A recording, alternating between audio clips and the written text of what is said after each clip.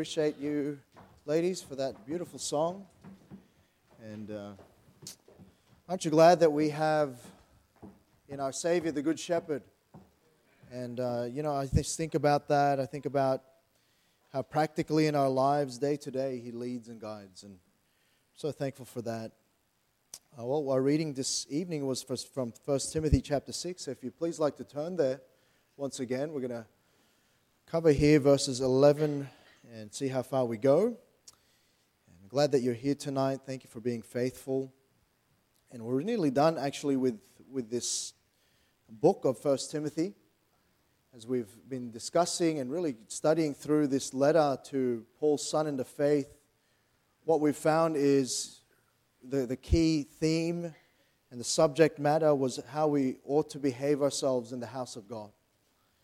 And so we've looked at authentic church, how it is that we're supposed to, and we're right down now to chapter 6, which really speaks about who we are outside of the church, how we are to be perceived, our testimony.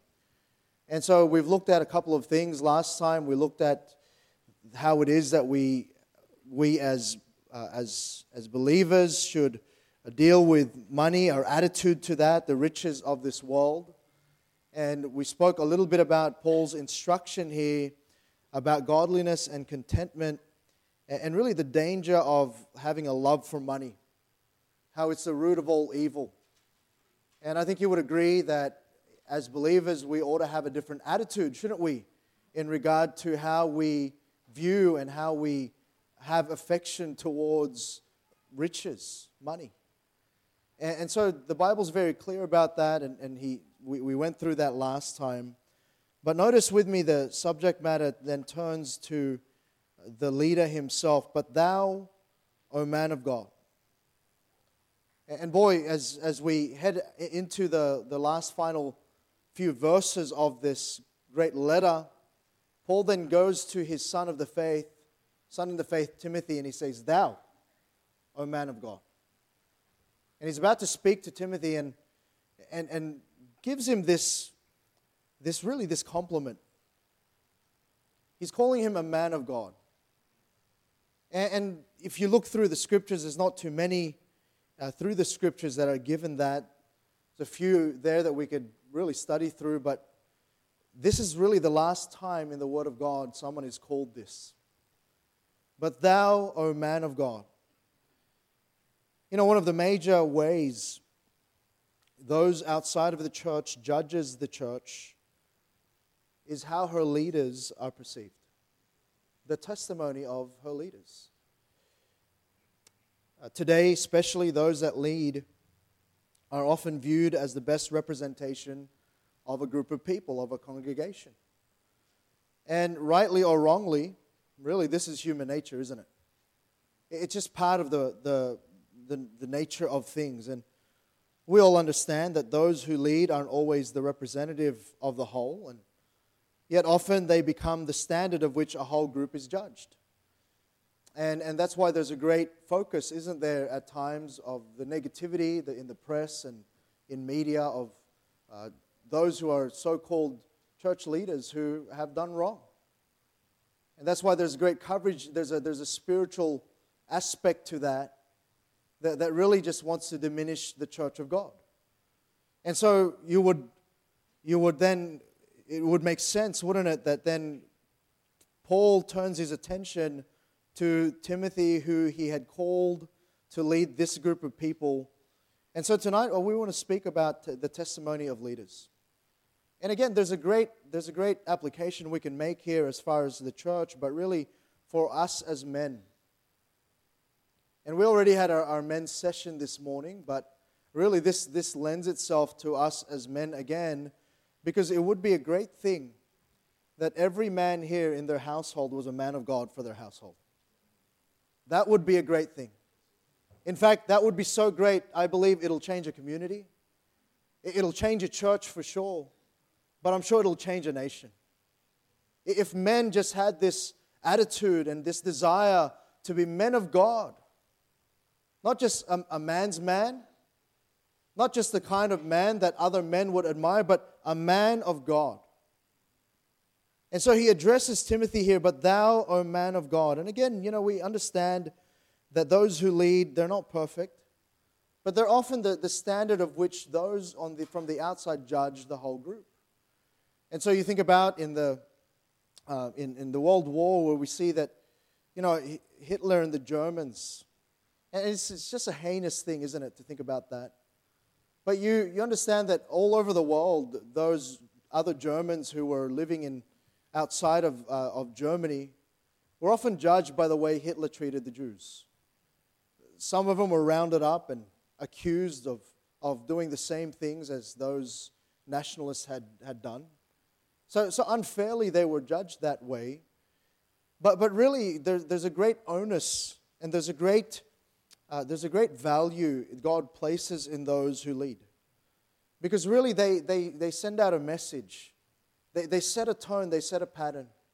And I want to say to you, especially you men, that all of us here, we have a leader to follow.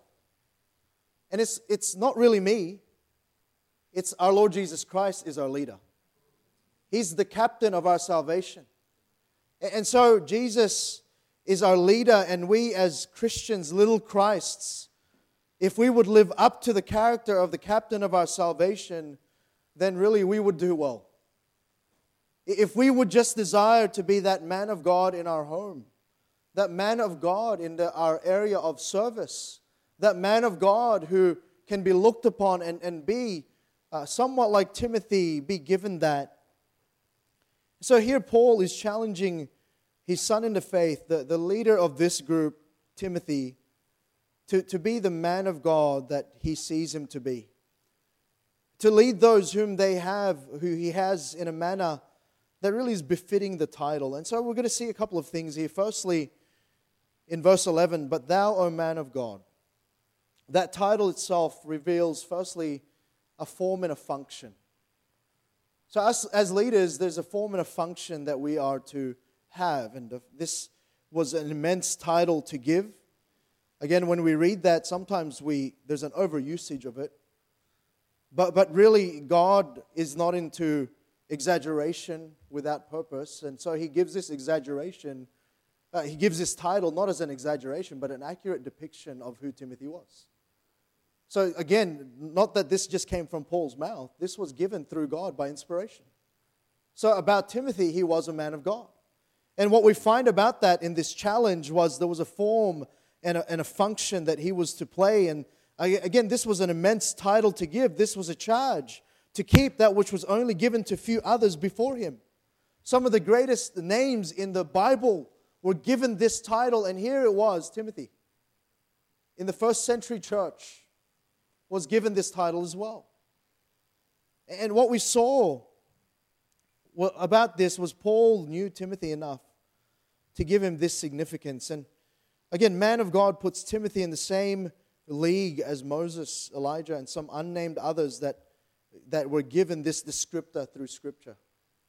So indeed, Timothy was the last to receive this title in the Word of God. So what form then Timothy must keep, and very much the charge to follow was to keep him in this vein. And so we see the form that Timothy was to keep. The form was this: he was to be a man of God. You know how it is sometimes if you give someone an accolade, it just gives you an extra measure of motivation to keep to that title. I don't know about you, but if you men, for the first time when your child called you dad, they recognized that you were to be their primary caregiver. I don't know about you, but that motivated me to raise my game. To understand that, I wasn't just responsible for my life, I was responsible to live up to that name, to live up to that title, to live up to that cherished title that was given me. And that's the form of which Timothy was to keep. He was to keep the form of a man of God.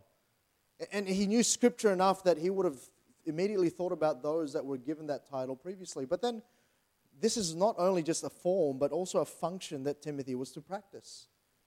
Because you see, it's all well and good to get a title, but the title has to come with the practice. the function of that. See, this wasn't only a charge of form, but of function. This was to be an outworking in Timothy's life. There was supposed to be some observable things, of which we'll see in a bit.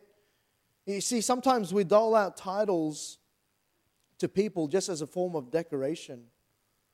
But practically, the designation does nothing to aid the man.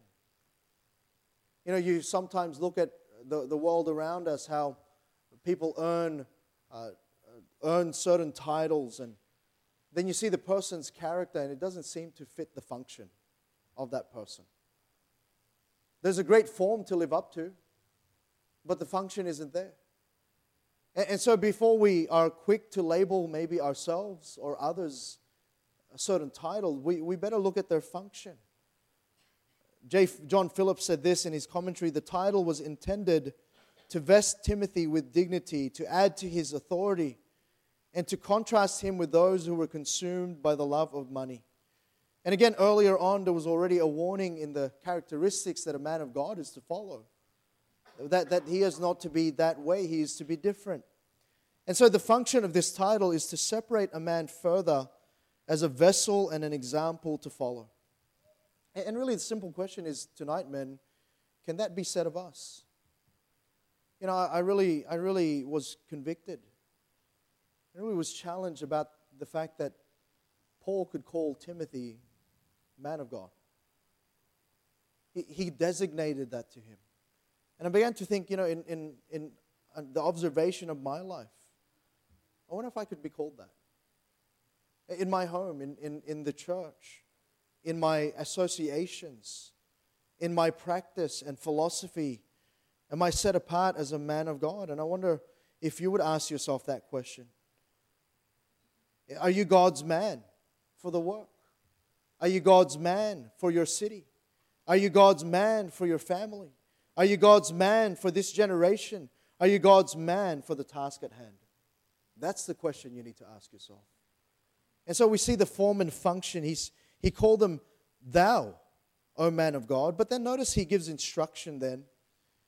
He says you're going to be this, Timothy, here if you flee and follow. And notice what he says there. Flee these things and follow after righteousness, godliness, faith, love, patience, meekness. So notice those two things he says. Timothy, you man of God, flee these things and follow after things. And so flee and follow. The instruction given to the man of God is to both flee and follow. And what we see here, these are two mutually inclusive things. When you follow Christ, you will flee from certain things, and in your fleeing, you also, in effect, follow after the way of Christ. So this is really the catalyst of godliness as a leader, as a believer.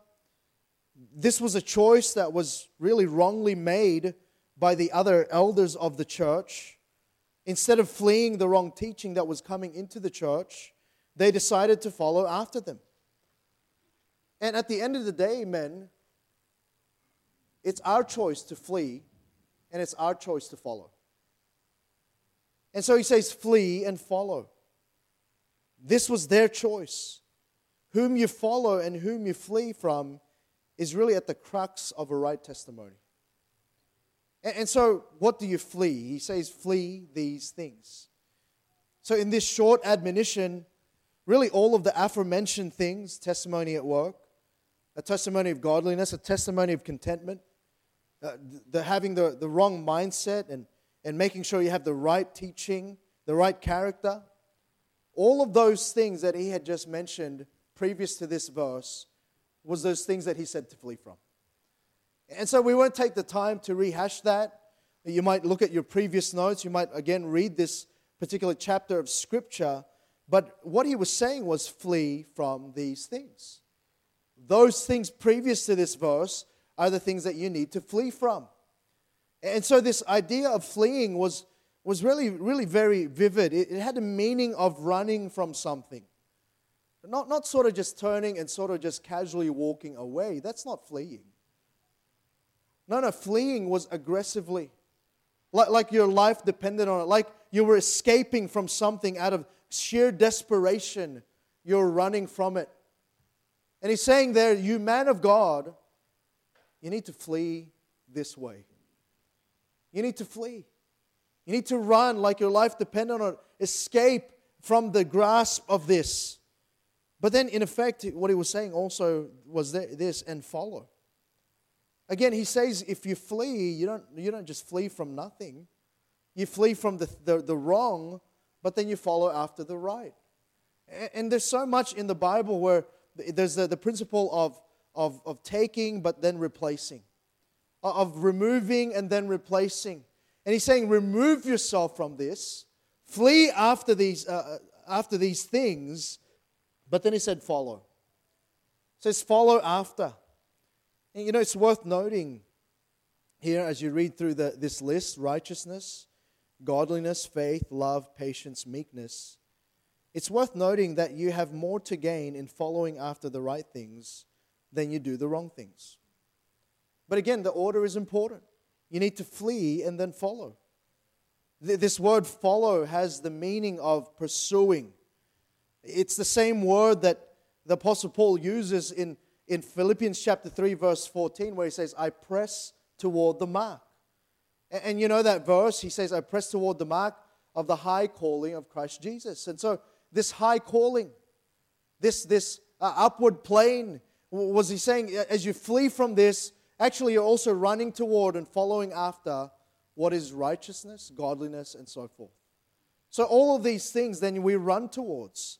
And so the idea is that you are to effectively follow all these things. For you to be able to do that, you must do so with great intentionality and determination.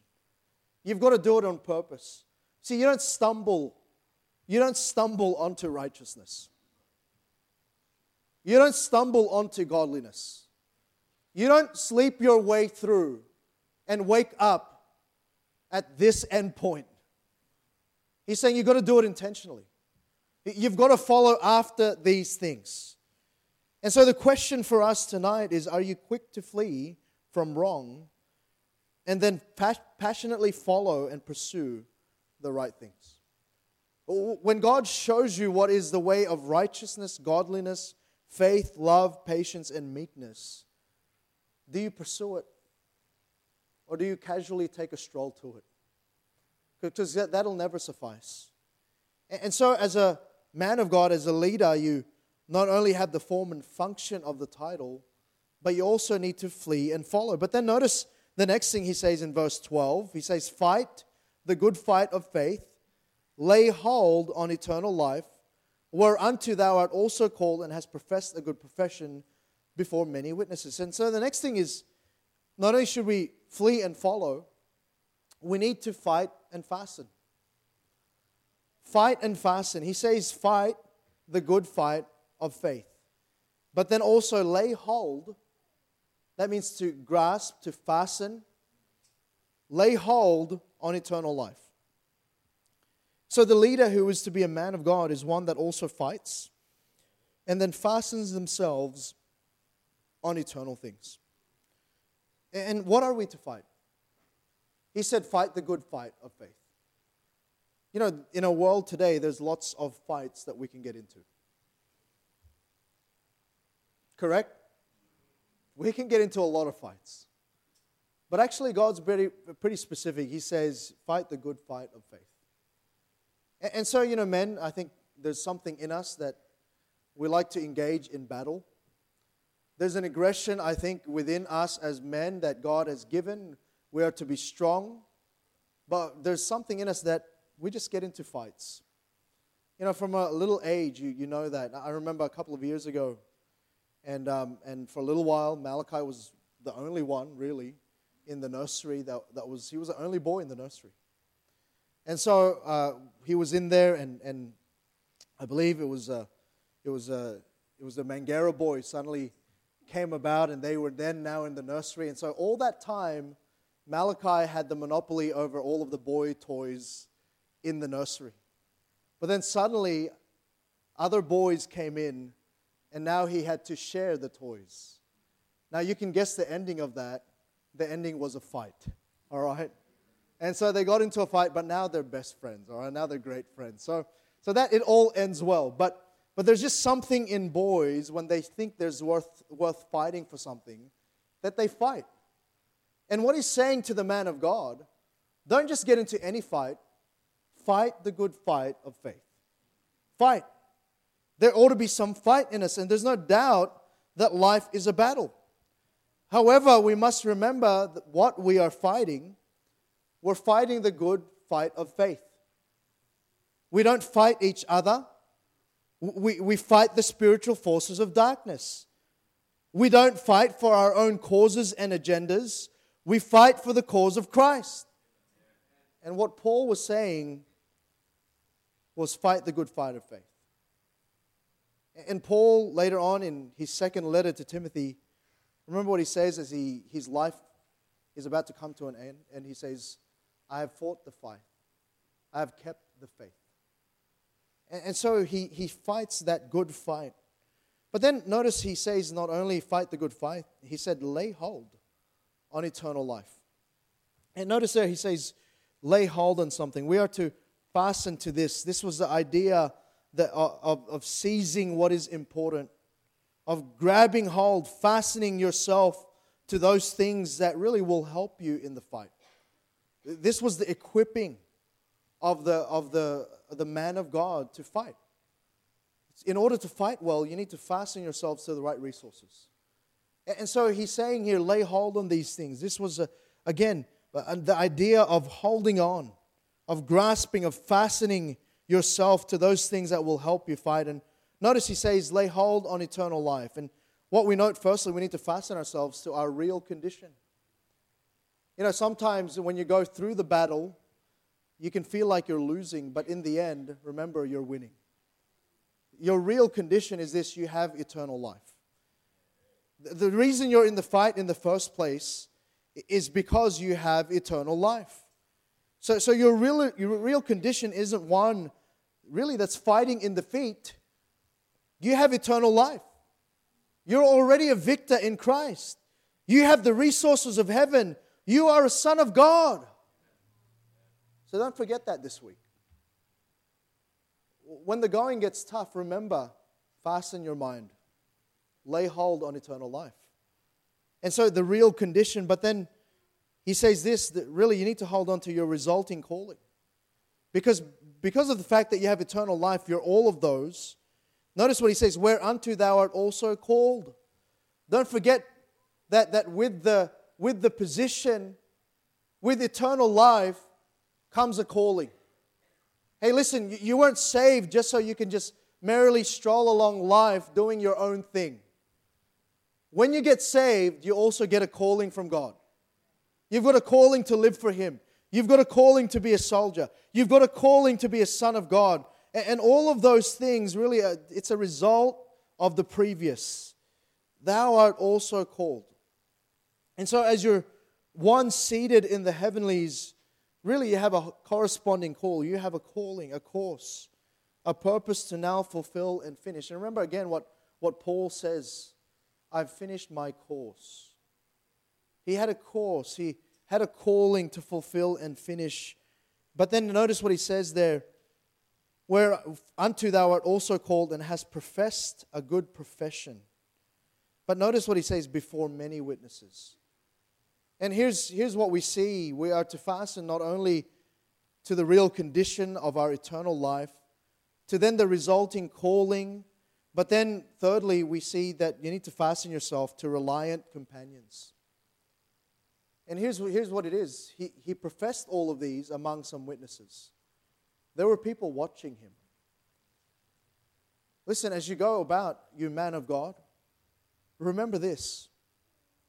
As you fight the fight, as you pursue your calling, there are those who are following after you. There are those who are watching you. And we ought to fasten ourselves to that idea that there are many witnesses. We already know that there's that great cloud of witnesses who have gone before us. But now he's saying there are many witnesses who are currently here, who are around us. There are those watching you and are seeing you as an example. And so just in case Timothy forgot that he had a high and holy calling as a man of God, as an individual, Paul was reminding him that he has done it before the witness of others. That you're fighting really in the presence of those who are watching you fight that battle. So he says, fasten yourself to that. Lay hold on that. And so we are to fight and fasten. But then notice verse 13 and 14, he says, I give thee charge in the sight of God. Then he says in verse 14 that thou keep his commandment. And here's the next thing, we are to focus and fulfill.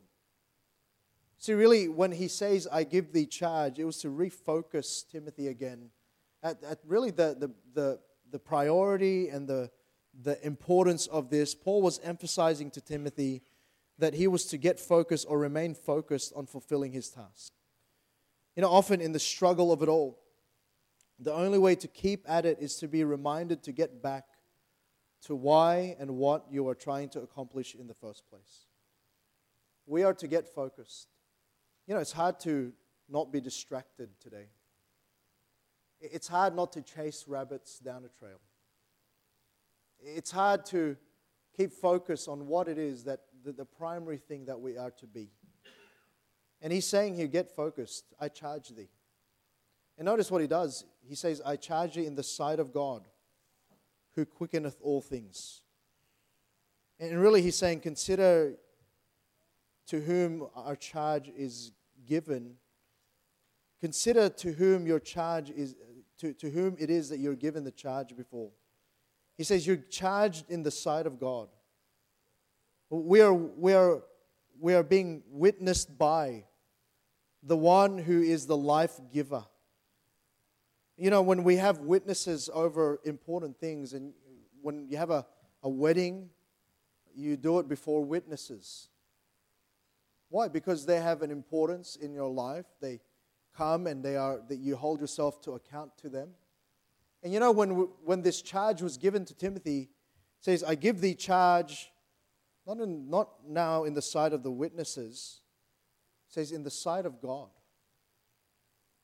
who quickeneth all things. He's the one that gives life. So before the life giver, in fact, the one that gave you your life, Timothy, you know, the one that allowed you to have birth and to have health and to have all of that, before him do I give you this charge. But then he goes, and before Christ, who before Pontius Pilate witnessed a good confession. And what he was saying was this, then consider also the one who suffered.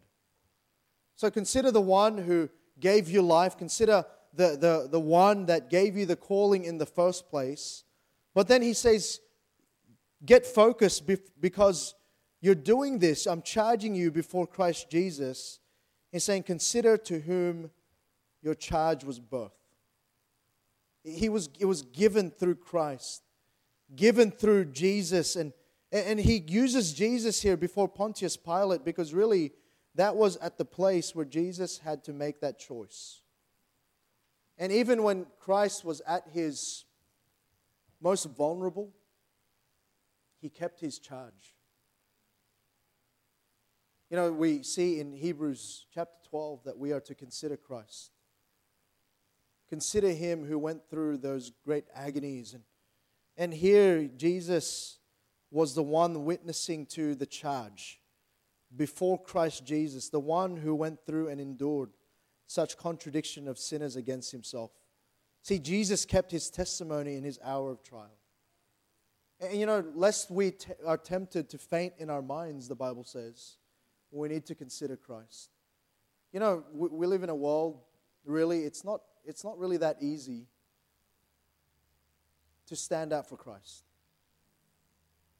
In fact, you know, generally speaking, when you're zealous for Christ, you're sort of looked at as a bit of a weirdo. You're sort of looked at as like, it's a bit, you know, you're a bit over the top, you're a bit extreme. And I understand there's a great balance to all of life, but, you know, sometimes we sacrifice that, forgetting that we have one who endured such great things against himself. You know why?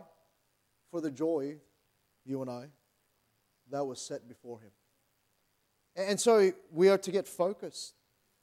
Pay attention to who your charge was before. made before, in the sight of God and in the sight of Jesus Christ. But then notice verse 14, he says that thou keep his commandments without spot, unrebukable until the appearing of our Lord Jesus Christ. We have a call to fulfill. And here he gives us a couple of things. He gives us the motivation. He says in verse 14, you keep his commandment. You do it without spot, unrebukable. Why? Because of the appearing of the Lord Jesus Christ. Because Jesus is coming again. Hey church, Jesus is coming again. And by the way, we're not people that look for signs. We're just looking for a Savior. We're just looking for one who will just, with a great trumpet, call us up again. But he's saying, occupy. He's saying, do it. Do it because I'm coming. That's our motivation. The motivation we have to fulfill our call is because of his appearing. It's to do right as leaders. Why? Because one day our Jesus will appear again. But then in verse 15 he says, which in his time he shall show who is the blessed and only potentate, the King of kings, the Lord of lords. We see then, we have a call to fulfill. We see the motivation of that, but we see the marvel of that. And what he highlights here is that he has authority. Notice the words that he uses. He says, which in his times he shall show. So he's going to show about himself who is the blessed and only potentate. What that is, it's sovereign. That's ultimate power. The powerful one. The King of kings, the Lord of lords. So he's saying, fulfill your call, because one day you'll be justified by the authority. We may not be justified in the sense of our actions and our doings by this world's standards, but by the world's economy of things. But one day, the authority, the marvel of it all, will come and he will justify us. He will show us our sure reward. And the marvel of our call is that we have it with authority from God. He's the ultimate sovereign. And then verse 16, really quickly, who only hath immortality, dwelling in the light which no man can approach unto, whom no man hath seen nor can see, to whom be honor and power everlasting. Amen. And we have a call to fulfill. Why? Not only because of our motivation, because of the great marvel of our authority, but then also, lastly, the mystery. And really, it comes down to this. It's for his applause. You see, the mystery of our calling is that we do it for the applause of not those who are visible. It's before one who only hath immortality. That means he has no mortality. He only is immortal. Only he is the one that has overcome death. Only he is the one that has overcome this world. And he is the only immortal. He is the only one dwelling in light which no man can approach. It speaks of his holiness, whom no man hath seen nor can see. He is invisible, and yet it's before him that we do this. It's for his applause. To whom be honor and power everlasting. Amen. You see, sometimes our reasons are unknown to others and unseen to others. And maybe your reasons are corrupt. It's for your own applause. But actually, the reason why we ought to fulfill and finish our call is because he is worthy for our applause. It's his applause that we want. It's his glory, and it's his honor, and it's his praise that we really just do all that we do. And so as he finishes this section here to the man of God, he finishes with really a push to fulfill our call. Saying you have a motivation, that's his appearing. You have this marvel of his authority, and you have the great mystery, the God who is invisible. He is the one that is immortal. And it's for his applause. It's for his glory of which we go through and we finish our course. And so, you men, I want to say especially, you have only this life to live. And sometimes we lose track. Sometimes we get weary in the battle. But at the end of the day, Jesus is coming again. And at the end of the day, it's Him whom we want to please. He's our motivation. He's our great joy. He's the one of which we ought to live this life for. And He's the one that really bestows that title. And I love, the parable about those that would please God. Well done, thou good and faithful servant. And these commendations, they only come from a life that's lived well for Christ. Let's pray. Father God, thank you again for this your word. And Lord, I'm so amazed at how many times you just, Lord, come to a place where you're looking and you're seeking, and yet your word of God is right there to give us all the motivation and reason that we need to just keep on going. And Lord, it's not about us. It's not about our own commendation. Really, it's all about you. And I'm thankful, dear God, that as we go through life, as we flee, we follow, we fight, we fasten ourselves to the right things, that Lord, really at the end of it, you just want us to fulfill that calling so that you can get the praise and you can get all the glory. And thank you, Lord, that in all of that, you're the one that gives the designations and the commendations. And so I pray that you'd help us as men, especially, to fit the form and the function of that title. Help us, Lord, to be driven by that and to understand, dear God, that, Lord, in that, then those around us are great beneficiaries of that. And so we love you, Lord. Thank you for the evening. I pray that you bless the rest of our night in Jesus' most precious, holy, wonderful name. Amen. All right, Brother Alden, if you